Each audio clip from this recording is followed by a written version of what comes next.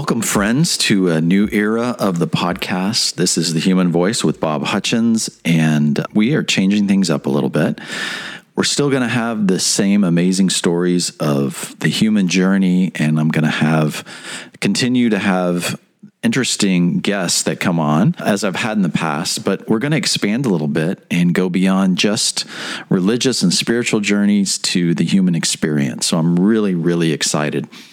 And I have a recurring guest today, Mrs. Jennifer Black. Jenny, welcome to the... Hey, Bob. Yeah, welcome to the podcast again. I have hinted at this in the recent past on other episodes of Rumors of Grace that I'm working on a book with Jenny, and you've been on the podcast talking about media trauma, talking about other things. And, you know, our friendship over the past couple of years, as we've met with our spouses and run into each other at coffee shops, we continue to have a shared interest in what's going on in the cyber world, what's going on in social media, what's happened over the last year or two, and as it pertains to psychology. And why don't you just give people a little bit of your background and what you do on a regular basis for your career and where that's kind of evolved and how we kind of came to this point of, hey, let's work on some ideas and ultimately put this down in a book. So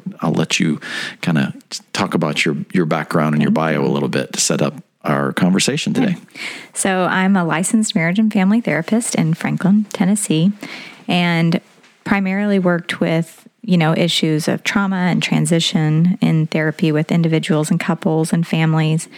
And over the past, I would say, especially the past 5 years, have started to see more and more trauma that didn't have a name, that people couldn't say something happened to me, but more it's just life. It's just life. I'm just so overwhelmed and still suffering from really more mild symptoms of PTSD without anything to name what's actually going on. Like, what is the thing that So nothing happened to these people. Correct.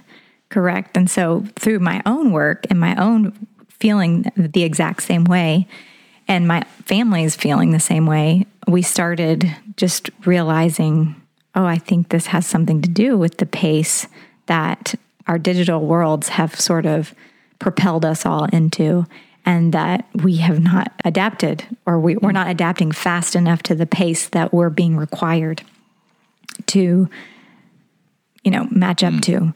And that's having some consequences, excuse me, on our mental health. And what you realized is that, I know working with younger people, teens, children, etc., you saw a trend, and maybe, and as you look back, I think some of the trends that I've heard you say is that these feelings of isolation, depression, suicidal ideation, etc., can be traced back to experiences that people have in the digital world that are traumatizing, right?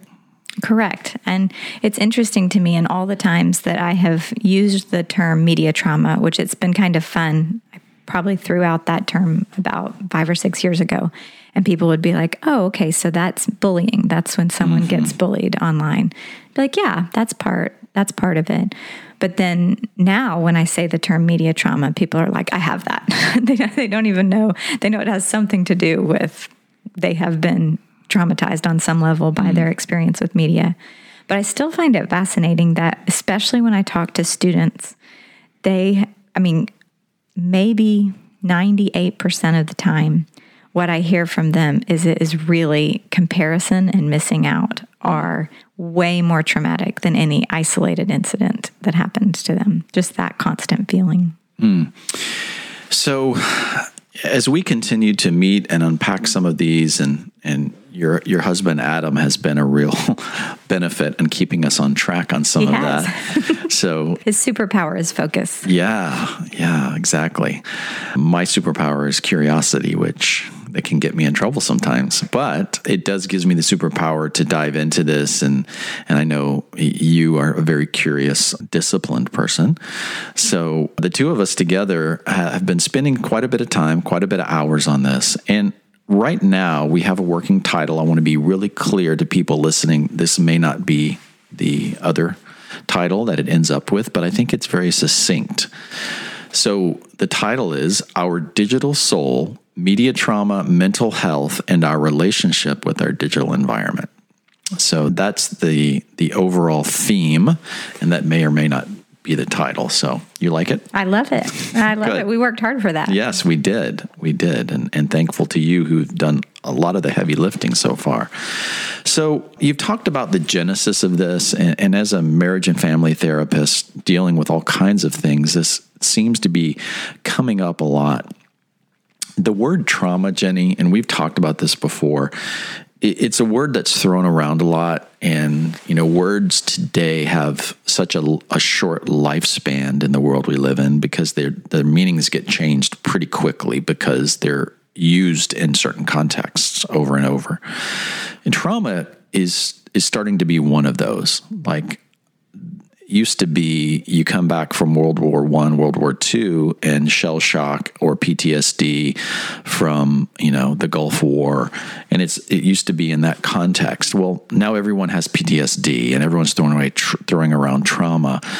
And it's a shame because it's a very real psychological phenomenon that has huge effects on us as people, as a society, as cultures. So let's talk about that a little bit. Like, what is trauma and what are the symptoms of trauma in the context of media and this idea of a digital soul? So how would you define trauma? I know it is a big question, and it has a lot of tentacles. You pointed this out to me, and so maybe we'll start here, and then I'll let you riff on this a little bit. In our book, here's an excerpt, people, from our book, the first time we've announced this, but trauma is nothing new. It's as old as humanity, but it was first documented in 1894 by Pierre Janet, or Janet, depending on how you want to say that, a Swiss psychologist known for his theory of cognitive child development. I love this, 1894. He described trauma occurring when overwhelming stress leads to the development of two discrete layers of consciousness. Yeah, so when you've experienced trauma, which tends to happen when you have not had a witness to something that's happened to you. And so there's not a lot of certainty. There's no place to work through it or process it.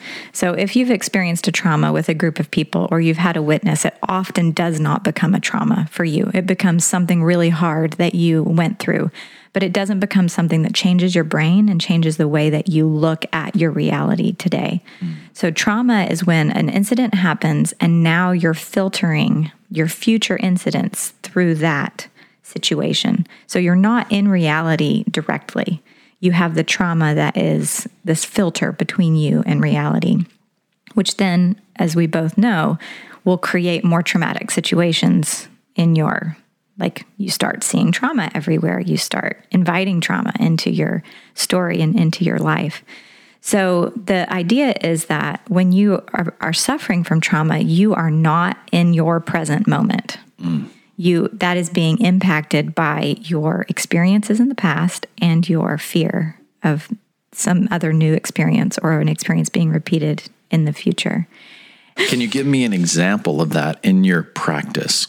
I mean, well, I can tell you my own. We had a drive-by shooting in our neighborhood many years ago, and it's a very safe and happy neighborhood. So there was no sense of having braced ourselves or prepared for that kind of thing. My kids were young. All the kids were playing outside. Thankfully, no one was hurt. But the sound of those gunshots, I remember being anywhere, in my office, driving in my car. And if I would hear, somebody hit something on the road and it make that loud sound, or construction working make that, my whole body would go, it reacted as if it was a gunshot. And then I remember sitting in my office and seeing the windows behind my clients and thinking, what's to keep someone from shooting in through that window? Now my world wasn't just my world. It was this world that was anticipating that kind of situation again, because my sweet little brain, all of our brains, is that I want to do whatever I can do to make sure that you never feel that unsafe again. And so if I protect myself, if I imagine that it's going to happen, then that makes me feel safe on some level. And yet it makes me unsafe, right? It takes away my mental health, my ability to care for myself, because it puts us in that hypervigilant mode that is looking out for danger instead of being in the world as we are. Yeah. And I think most people know the stereotypical example of, say, somebody who's been in a war and then they come home and they can't function. We've seen this in movies and other things. And, they go out to dinner with their wives or husbands and they hear a backfire of a car and they hit the ground thinking that, someone's shooting at them. That's a great example. And it's a stereotypical example, but it's valid, of people living in a alternate two realities at the same time. That normally a healthy response is, oh, I might be startled, but your first thing is, oh, there's a car that backfired, or that was loud, or someone needs to get the car fixed, not someone's shooting at me, I'm going to hit the ground and, freak out. I'll jump in the foxhole. Or someone who's been raped, and specifically women who have a traumatic experience, who then relive these horrible things, can't have normal relationships, maybe with other significant others, whatever it may be. But what you're saying is it goes even deeper to the everyday lives of ourselves, where we experience things, and they might be small from other people's perspective, but they do affect us when they're compounded over and over and over again.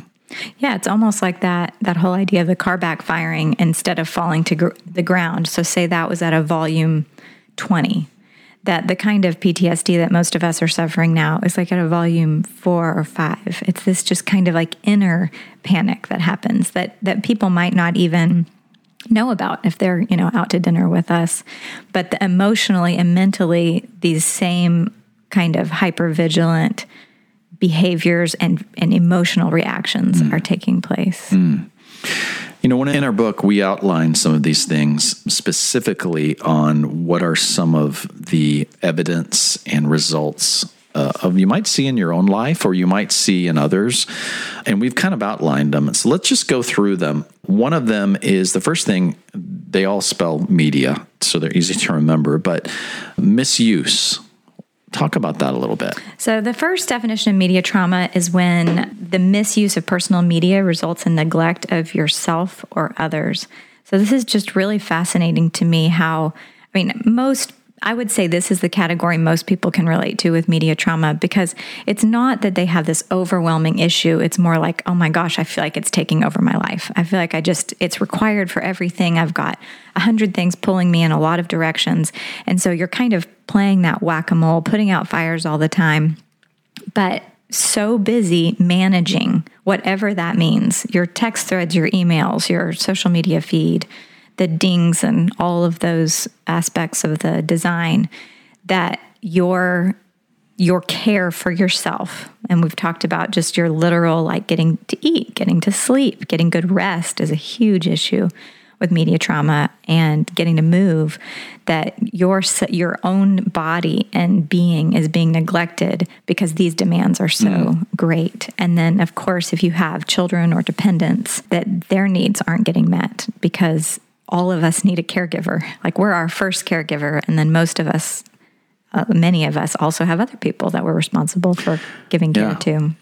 One of the things that you and I talk a lot about, and I know it's psychology geeky stuff, but Maslow's hierarchy of needs, his very first thing that every human being needs is the need for food, shelter, just basic taking care of yourself. Like, you can't progress and grow as a human being if you don't have food and shelter.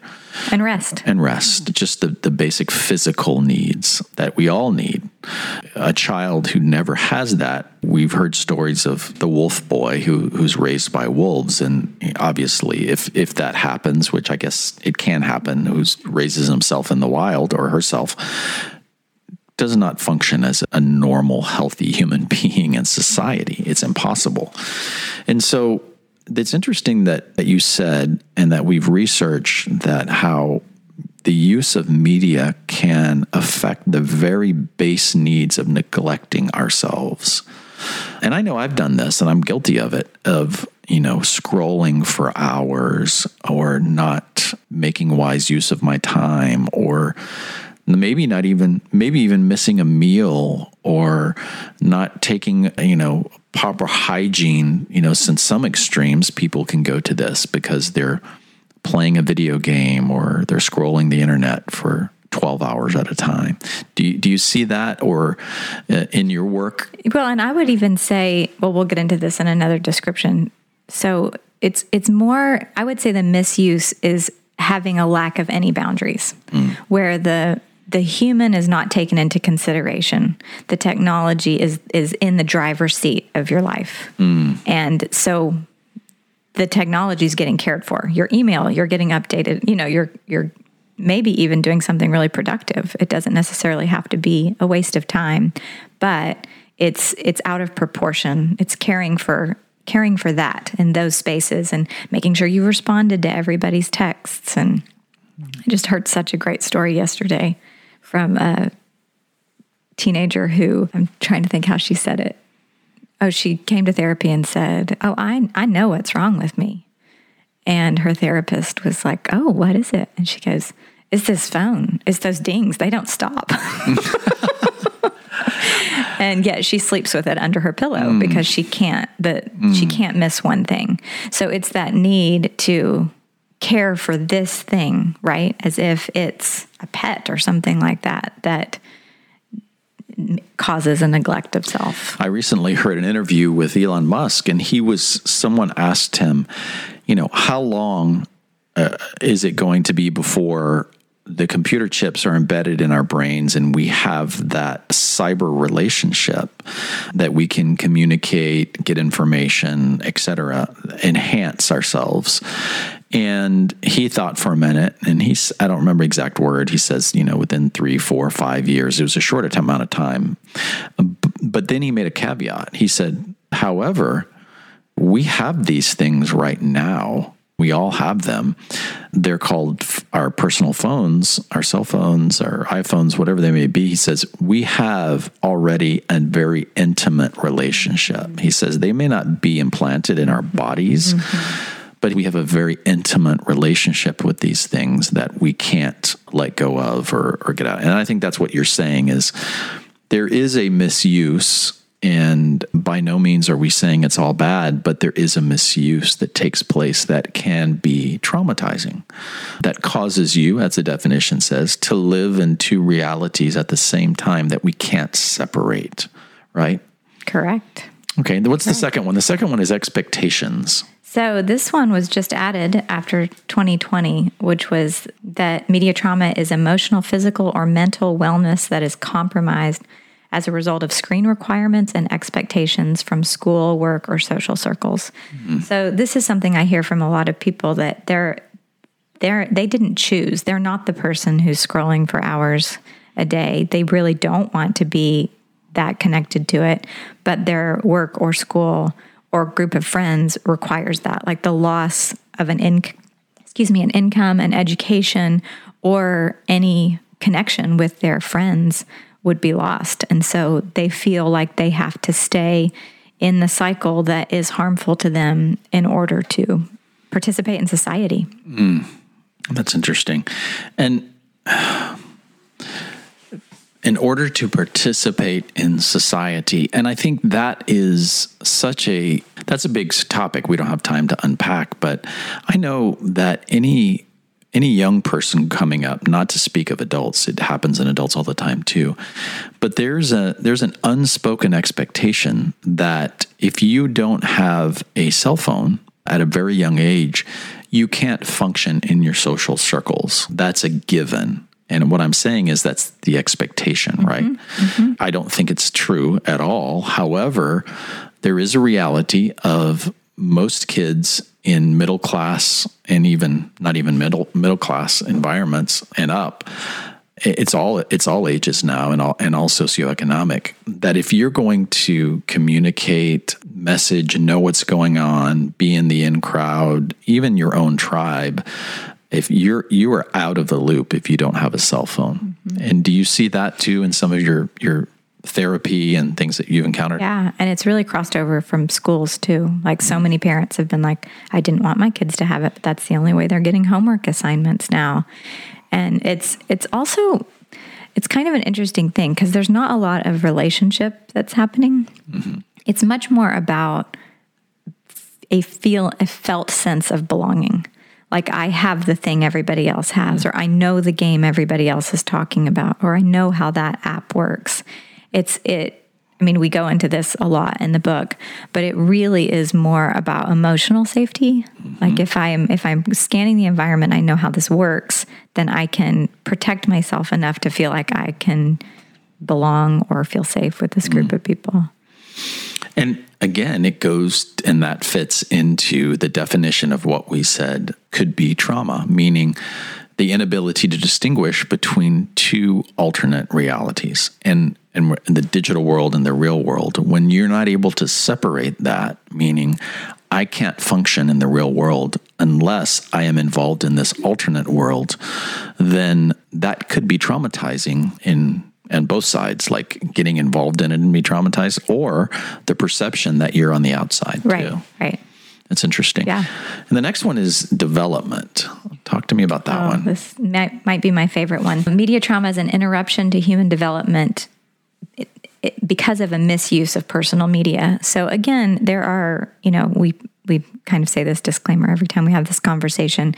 Media trauma is about the misuse. It's about the harms. It's not about, this isn't really a study of all the great things that can happen and do happen.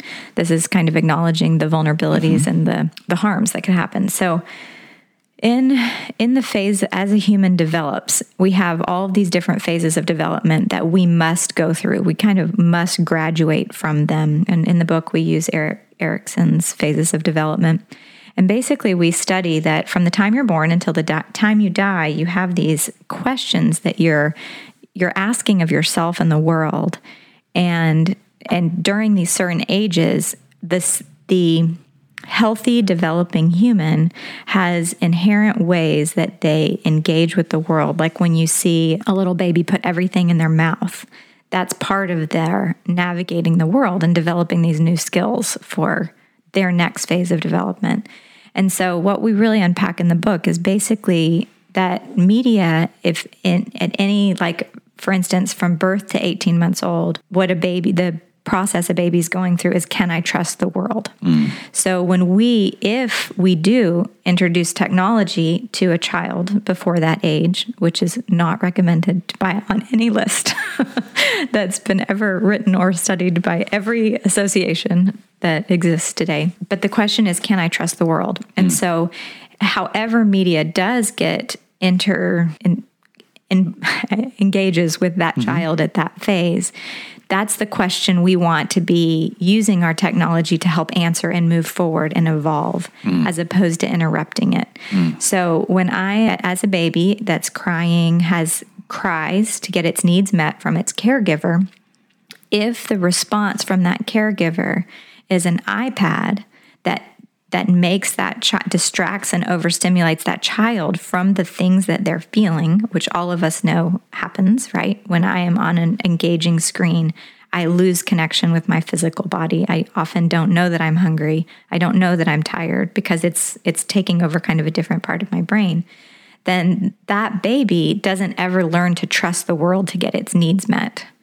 And we can take that from then can I control my own behavior? Can I become independent of my parents and explore my limits? Like, those questions have to be answered in reality in order for us to move on to the next phase of development. And I deeply believe that there are ways that technology could be designed and ethically curated to facilitate those phases of development. I do not believe that we have had the care and attention to our media as we know it today. I think we're seeing a lot more interruptions to those questions than we are facilitating its growth. What happens, and I know we've talked about this quite a bit, what happens to that child, to that human being who their development is interrupted? And what you're saying, what I hear you saying, and what you and I both have researched and studied and read the work on this, is that if a human being doesn't develop in that cognitive growth over time, that they are really stunted in that area. Meaning, if you look at the brain from the brain stem and it grows all the way up to the frontal cortex, that's how the brain grows inside of an embryo. That's how the human is developed. It starts and then it just grows up like a growing organism, and it really doesn't stop until the early 20s, right? So if those basic needs as that brain is developing is not met, and those neurotransmitters and all those things aren't connected and organized in the right way, then that person could potentially go through life with an underdeveloped aspect of that brain. Am I saying that correctly? Yeah. And so what would that look like? So in that birth to 18 months. Can I trust the world? Yeah. Right? So can I trust the world means, so a baby is as dependent as a human can get. And all they can do is cry. They're not even attempting to communicate a specific need. They just know they have a felt need and they cry to get that need met.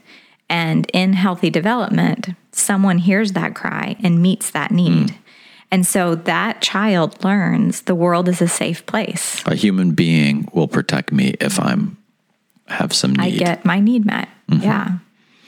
And if a iPad is put in front of that baby to meet that need, they learn the world is not necessarily a safe place unless I have this device that soothes me. Is that what you're saying? Well, that more in this phase of development, it's really that I didn't get my cries didn't get my needs met. So the world is not available to meet my needs. So stopping a child from crying is not the same as making sure a hungry child is fed. And that we've never seen that before. That's something that the design of a lot of these apps are so overstimulating that it triggers the same part of the brain that being on drugs does. And so when a baby is getting that level of stimulation in, they're checked out. Like I always tell parents, if you wonder if the media that your kids are engaging with is ethical or not, look at their face. And if their face looks like they're on drugs, it's not ethical media, right? If their eyes are glazed over, if their mouth is hanging open, then they have activated the pleasure sense in the brain, which is overriding anything that those felt needs of hunger or loneliness or, all those things we need. We outline all ages, and it's easy to look at children and make these assessments, but we outline it all the way to 60 plus, right? So let me just go through these. I'll breeze through them, and we will maybe hit on a couple of them because I know we have two more things in our spelling out of media. So we're in the development. We talked about birth to 18. 18 to 3-year-olds, the question psychologically that we are trying to answer is, can I control my own behavior? 4 to 5-year-olds, can I become independent of my parents and explore my limits? 6 to 11-year-olds, can I master the skills necessary to survive and adapt? 12 to 18-year-old, who am I? What are my beliefs, feelings, and attitudes? 19 to 39-year-olds, can I love? 40 to 59-year-olds, can I make my life count? And then 60-plus-year-olds, is it okay to have been me? Okay, we could have a show on each one of right. these, and my mind's spinning. But let's talk about 4 to 5-year-olds. Go back. Can I become independent of my parents and explore my limits? But actually, let's go back to 18-month to 3-year-olds, because this one I think is very relevant to today. 18 months to 3-year-olds. Can I control my own behavior? That's a big one. Right. It's a big one. And this is the self-soothing time when we learn the ability to self-soothe. And this is one of my biggest concerns about the ways that we engage our phones in particular, or iPads for this age group, is that if we are using an external source to self-regulate, or no, that's not self-regulation, right? We're being regulated by this thing. And I feel like I mean, this is 18 months to 3 years old.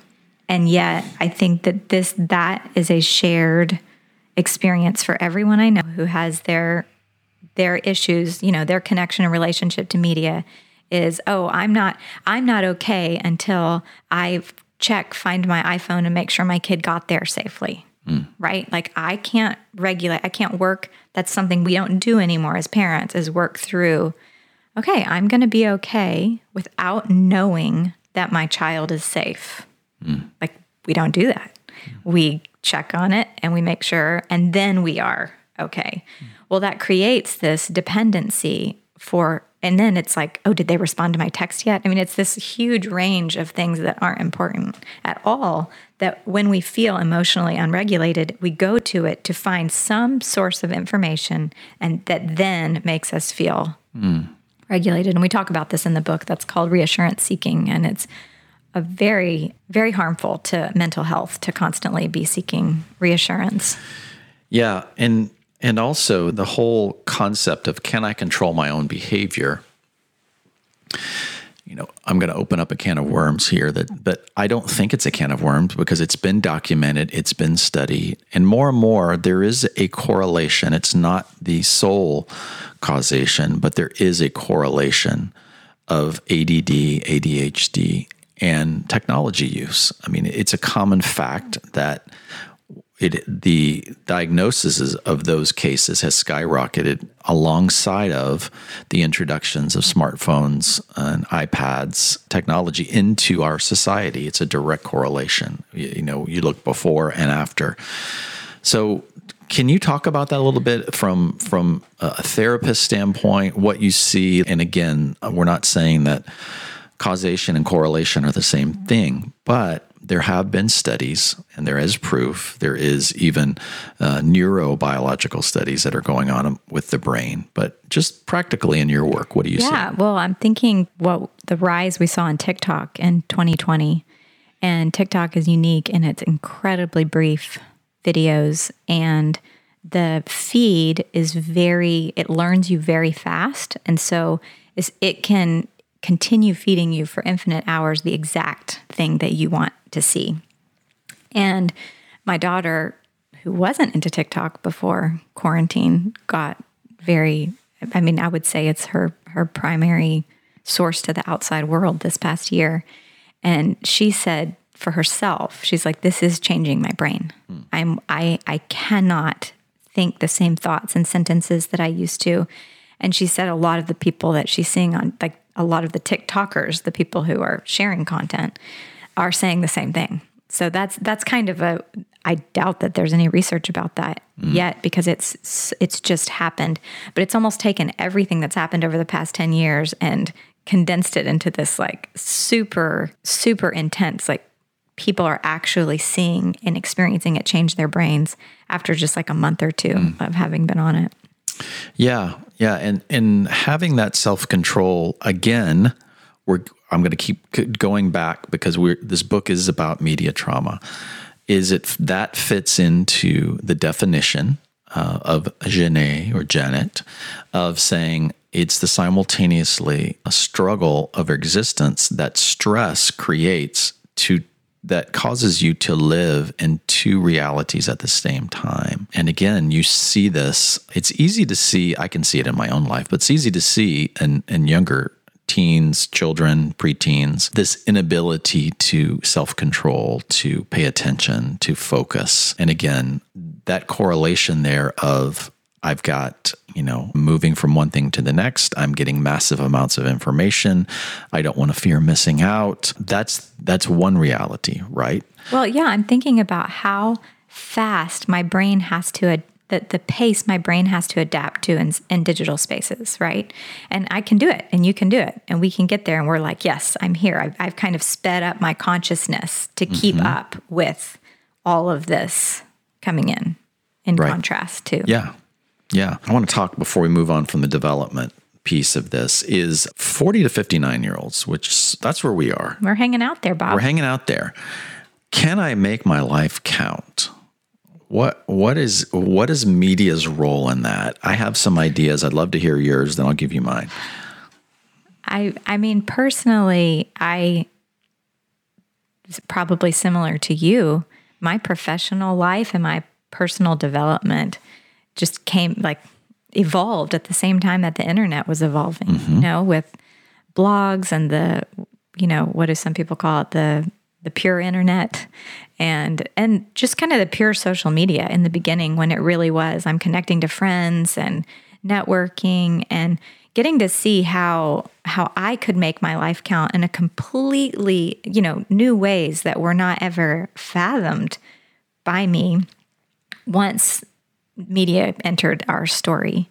And now there's just so much more expectations, or the way that has to look, or the ways that I'm supposed to engage in that in order to really make my life count. Like, I'm not on social media. And the most common thing people say is like, well, then how will anyone ever know about you?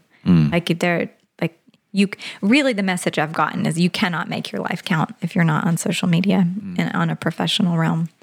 And so that's the perfect example for me is, can I make my life count without social media? Yeah. Well, there's also, I think for me and my career and my life, and I know my peers, and even spending time with you working on this book, there's expectations that you can easily fall into because you have access to so much. This, again, getting back to our definition, this alternative reality that we have access to, that if we spend too much time there, it can do a number on us because it's easy to fall into a comparative mode that's at your fingertips. So it used to be, back when you and I were growing up and prior to that, is that if you wanted to know who was successful or people you respected, or you might see them on TV, but you had to read about them, and you had to go to the library, and you had to read books, and you had to spend time processing, right, what this person did, who they were. I mean, that's kind of the whole purpose of going to school and spending a year at a time and one grade at a time, that you study social studies, you study math, because you learn, and your body processes and your brain processes these things, and you explore what it took for Abraham Lincoln to be born, a poor country guy in a cabin, to self-educating himself, to becoming a lawyer, to then becoming a president and being the catalyst to end slavery. That's a big topic. But today we live in a world, at our age now, in our careers, we can easily, quickly, at the speed of light, say, oh, what's my peer done at my age? Oh, this guy he's obviously successful. Look at what he's doing, or look how much he's amassed, or look at these 5 books he's written. And yet we're not seeing the complete picture. It's an alternate reality. What does that do for us? Those are the things that I think we need to be careful to ask ourselves, and not fall into that, to say, because the question that we're asking at this age is my life count? If I were to die today, did I live for anything? And that's huge. Yeah. Well, and on a more specific level, like writing this book is that for me. Like, I have to write this book. And for me, the way that I'm wired and that I'm made, if I am on social media, it takes so much of my energy, so much of my resources. I am so easily influenced by what I think people want or are approving of, that I don't have any access to that deeper place of work that Cal Newport talks about. So for me, to be in those spaces does not allow me my own creativity, my own mind, my own perspectives and opinions to be able to do the work that I believe makes my life count for me. That's kind of honoring my own, desires and dreams. That's good. Let's move on to the next big topic of what are effects and/or signs, and that's incident of trauma. Incident. So the 4th definition of media trauma is experiencing or witnessing a traumatic incident through personal media use. So this is the one I talked about at the beginning that most people assume media trauma is, which is, oh, that was a violent thing that happened, or someone was bullied or had some sort of, like I said earlier, they could say to someone, this thing has happened to me and I can't stop thinking about it. A fascinating thing about this is that the traumatic incident does not have to happen to you directly. It could be that you just watched the traumatic incident. And I think a lot of us have experienced that through 2020. One of the classic studies that we refer to a lot is what happened with the Boston Marathon bombing, and a study that was done. People who were actually there versus people who witnessed it on media, cell phones, etc. And talk a little bit about how you understand that study and why that was so revealing. Well, it just kept seeming so strange to me that people could witness these events and be so traumatized by them. And it would seem, all of us would say, like, oh gosh, it must have been worse for the people who were there. And yet what we find with trauma is that when you're in overwhelmingly stressful situations or violent situations, your body is physically in that experience. So you're having all these chemicals that are, adrenaline and cortisol that are being triggered by your body, and you have to somehow do something with it. So biologically, these chemicals were made in an emergency to help our bodies to fight, right? To fight or flight. And when we are in those situations, we usually get to do something. We have some physical release and relief of those chemicals. In addition, we have all this context. So the example that I give is that we had a car accident it was actually a hit and run in front of our house a few months ago. And, you heard the loud crash. All of the neighbors ran out, and everybody was really in shock because it was during rush hour at this 3-way stop. And crazed driver, went around 3 cars, through the stop sign, hit somebody, and then just took off. So it was a very bizarre accident. And if I had just taken a picture of the situation itself, the crashed accident, the scared family, and I had written crazed driver runs through intersection in tiny neighborhood, it would be like, oh my gosh, here's another story of how terrible the world is, why we should not leave our houses.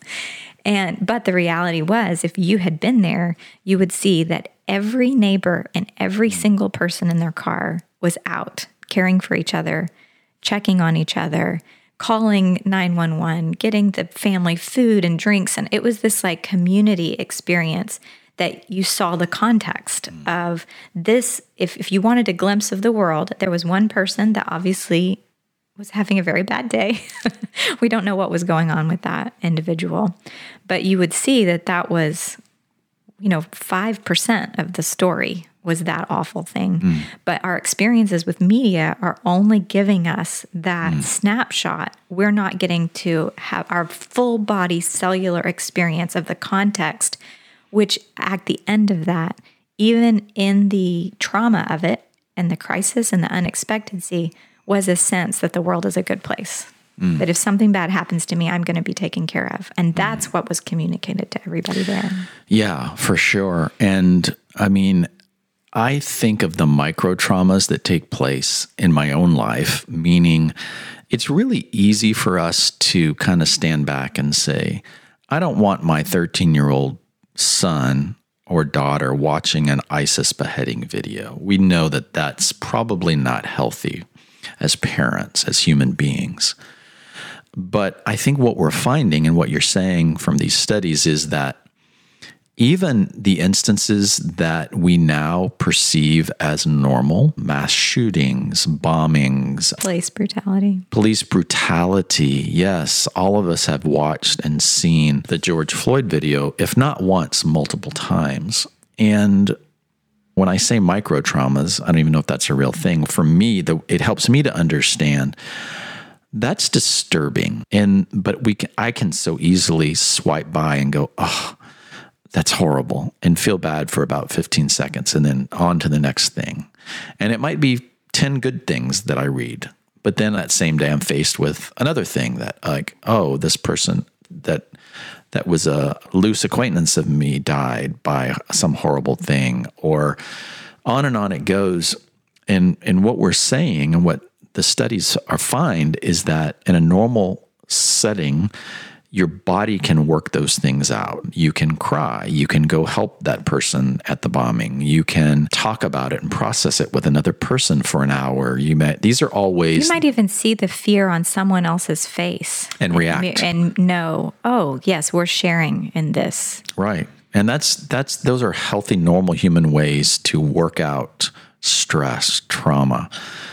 But when it's focused, laser targeted, and all concentrated on a small screen, your brain still doesn't know the difference, right? It's still going, there's a physiological reaction that must take place, but we've figured out a way to keep that from happening, meaning I see it, scroll. I see it, scroll. I see it, scroll.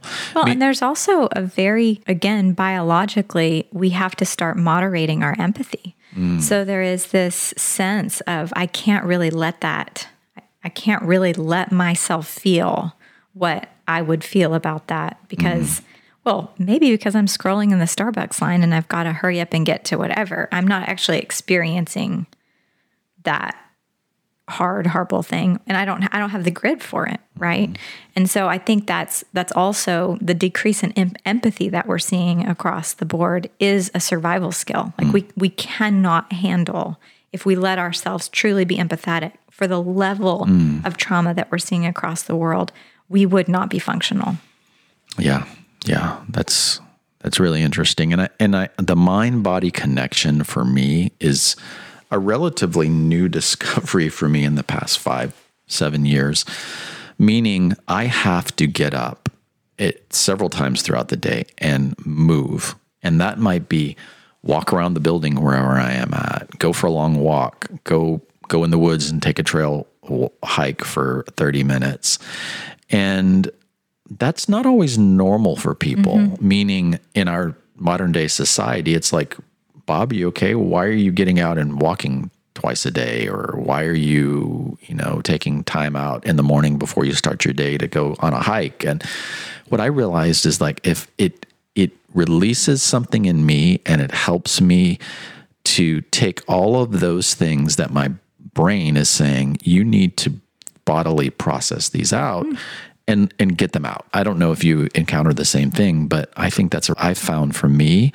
It's imperative, and when I don't do it, I can get depressed, I can have anxiety, I can get stressed, all because I'm not allowing my body to work out what my brain is sending the signal for, right? It's absolutely essential, and it's, again, something that we've just lost touch with as society has evolved. I think about like how the exercise, like the word exercise wasn't even, didn't even mean what it was. There was no such thing. No exercise industry. And it took us, I think I've looked this up before, it took 50 years after the Industrial Revolution for us to realize we had to move because we'd always, moving was just a part of, you weren't going to eat or live or get anywhere if you didn't move. So that's 50 years of people who suffered some consequence of not moving before we were like, oh, we now need to consciously put something back into our daily lives that used to just be there, which I think we're in another version of that now. But the other thing, you were talking about exercise. Yes, that movement is huge for me. If I cannot be exercising, I have to be on antidepressants. There's not, those are the same thing for me. And exercise has very little side effects. But the other thing that I say all the time is hobbies save lives. Like having any kind of hobby that gets you out of that dual, that's good, those separate things. And then the third thing that we haven't even talked about in the book yet is, we haven't written it. we haven't written it, is that you and I, it's been really good that we've been having these conversations as we have both had different levels of traumatic content that we have been exposed to. Sure. And getting to say, hey, can we talk about this? Or this is really bothering me. Like so much of our experiences of crisis through our phones, we're not really talking about what that did to us, how I felt, what I'm supposed to do about it, what I'm not, because it's like, oh yeah, we just all know that happened. But I had a friend who told me that her dad was a prisoner of war from World War II. And he came home and did not have any PTSD. And he was still alive at the time that we had this conversation, But he has just been so struck by all these people suffering from PTSD and trauma. And like, if there's any character, that should have suffered it would be him. And in his like observations, he said, one, obviously he may have just some different mental strengths than the average person. And that's probably very likely. But he said, after paying a lot of attention, he thinks it's everything to do with the community that took care of him when he got home. Wow. And so that has made me realize that it may not be that we have more trauma than we've ever had, even though we have to say we are exposed to more trauma than we've ever had the ability to be exposed to before, but that it's the community care that we were missing. So important. So important. The last one is addiction. We could go all over the place on that, but at a very simple sense, you referred earlier to the child who was talking, who said it activates the same chemicals in the part of the brain that an addict has, meaning they're getting that hit of dopamine or whatever it produces. And you can see it on their faces many times because children aren't that socially aware yet and say... Well, you can see it on adults' faces too. Yeah, but it's easier on kids, right? Right. To some degree, maybe not.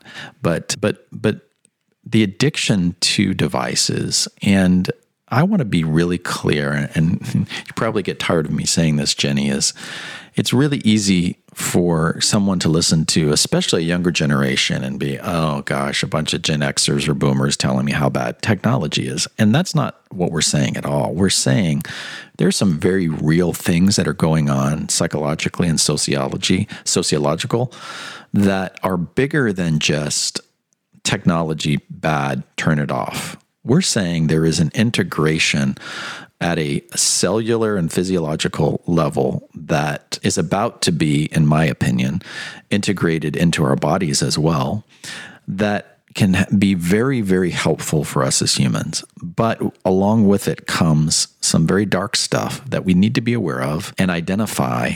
And addictions to this technology is probably the biggest one, right?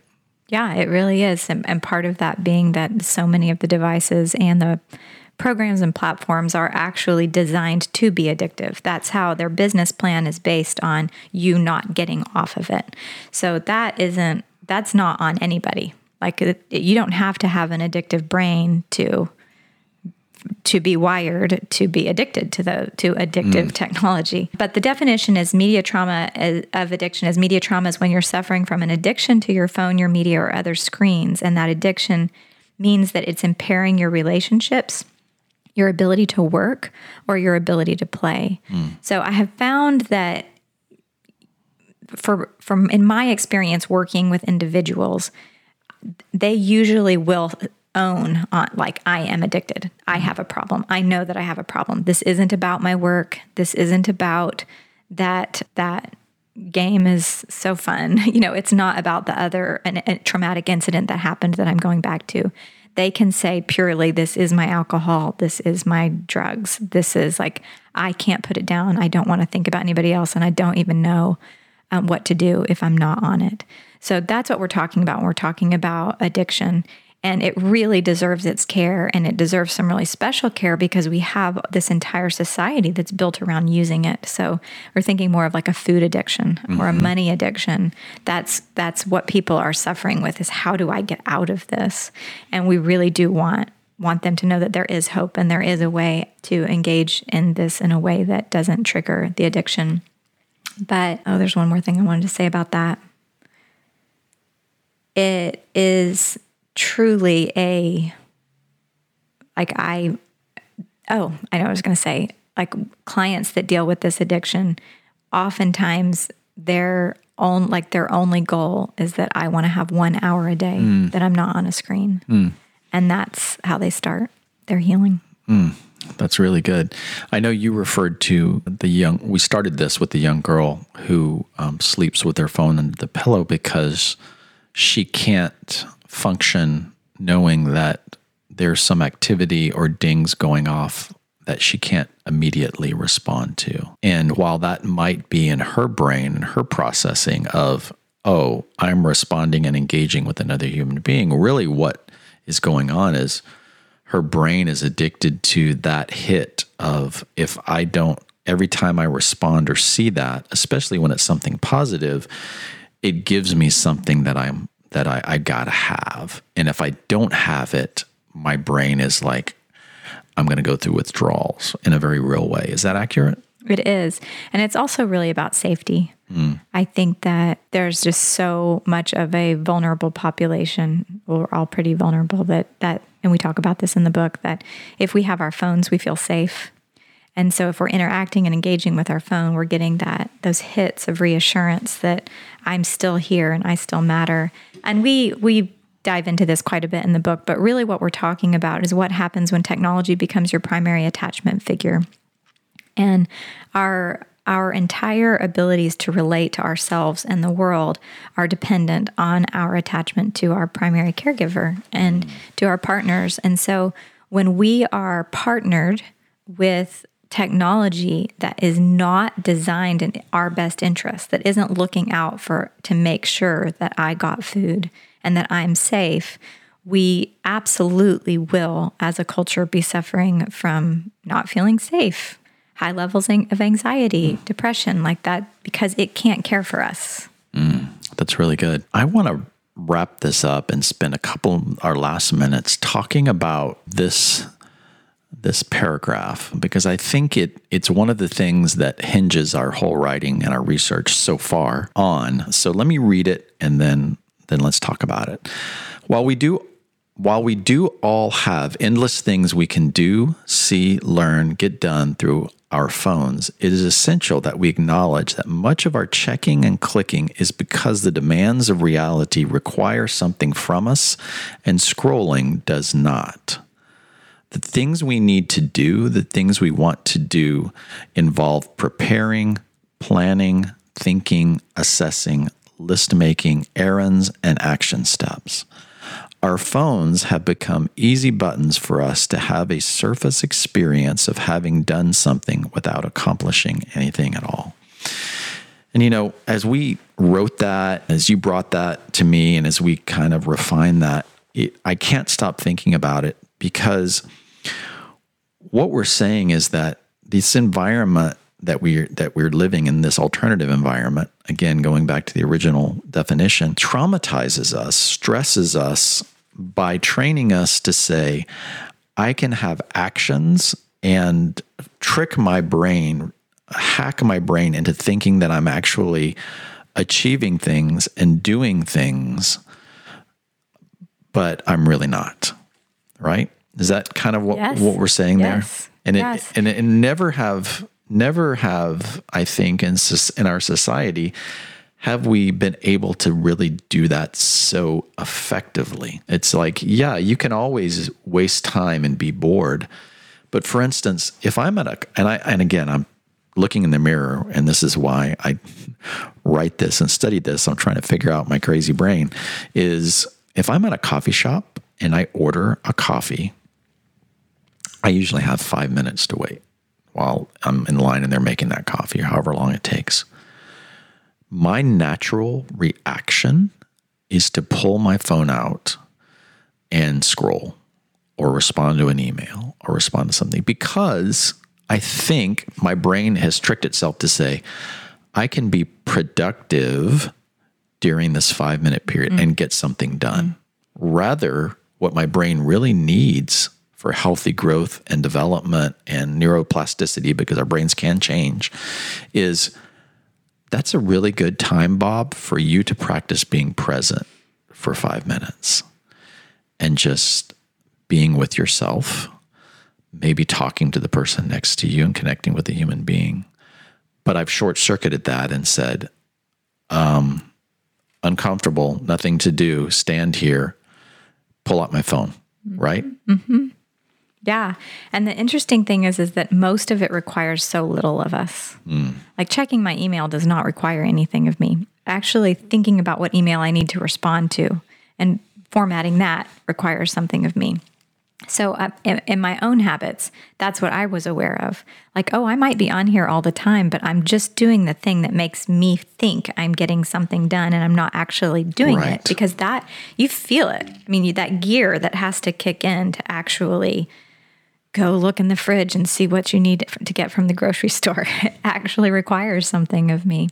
So I first noticed this with my kids, because this is before we had really any boundaries around technology or phones. They were both in high school, and they would come home from school and spent over 5 hours a night on homework. And both of my kids, who are very good students, were getting C's and D's in school. And I'm just sitting there looking at them like, but they couldn't eat dinner with us. They were staying up until midnight doing homework. It was like, this is crazy. Like, how did school get this hard? And that's when I was reading Cal Newport's Deep Work. And in that, he says that when your phone is present, that it takes you 5 times as longer to do everything. Yes. And so we started, and this was like an experiment. It wasn't a punishment. We started like where my kids had to go somewhere else. We lived in an apartment at the time. So they had to go take their laptops somewhere else in the building, and I only let them study for 2 hours. Like the maximum they could do any homework was 2 hours a night, but they had to do it completely free of their phone. And it was like, we got our life back. I mean, their grades went up. They started enjoying their work more, like actually enjoying the thing that they were studying, because they weren't pulling back out of it to check that text or whatever. And I think Cal Newport talks about this in Deep Work, that you get stuck in that shallow level of functioning in your brain. But what really breaks my heart for students especially, but for all of us, is that what that does is it starts teaching us that our effort does not make a difference. And when we are getting into those deeper levels and actually doing something in our real life, like organizing your closet or something, tangible, you reconnect that my work makes a difference. When I give myself to something, something happens. And I think there's so much burnout and futility that comes when I've worked 10 hours on this paper and I haven't gotten anything done. Yeah. And so we're losing that connection to cause and effect. And that is very concerning to me. Yeah. I want people to feel like their work matters. Yeah. Yeah, for sure. And it's really, this has permeated in this issue of the digital soul. And the reason that we're going and calling this our digital soul is that truly is integrated. It is an intimate part, and it is an alternate reality that we live in. And the outcome for me, and I think I can speak for you, but for me specifically, is I want us to do better as people. I want our technology to be better. I have a phone and I have an iPad, as do you. And so we rely on these tools and we want them to do better. We want companies to do better, but we can't do better until we have a sense of self-awareness and understand what's really going on. I think that's the main thing, is I want to understand what's going on in the human brain and in the society. And this is so much less of a cultural thing, and it's really a human thing that we're seeing. And so I think the purpose of the book, and I'll speak for myself, is I just want people to be aware. I want those lights to go on. And I want them to realize that we are so interdependent on one another through the use of these things, that we'll get into that in maybe another episode, but just we can do better. We can do better as individuals, as cultures, as societies, as commerce, as companies who control these things, but we've got to understand it. Yeah, and I would just add to that, my concern is that we are in a mental health crisis, and we probably will be the rest of my lifetime. And to understand that the contributors to our mental health, wellness, and that this is a huge factor to think that you could work on your anxiety and depression and not care for and address the ways that your digital world is impacting you is going to leave you without a lot of progress. Yeah, that's great. Well, Jenny, again, always enlightening. Thank you for your time. I'm excited as we continue to work on this, and I hope people will find it helpful. Thank you. So fun to be back. Yes. So please like or review. As always, mediatrauma.com, Jenny, if people wanted to connect with you and some of the things that you're doing. You got it. Awesome. Okay. Until next time, we'll see you later. Bye. Bye.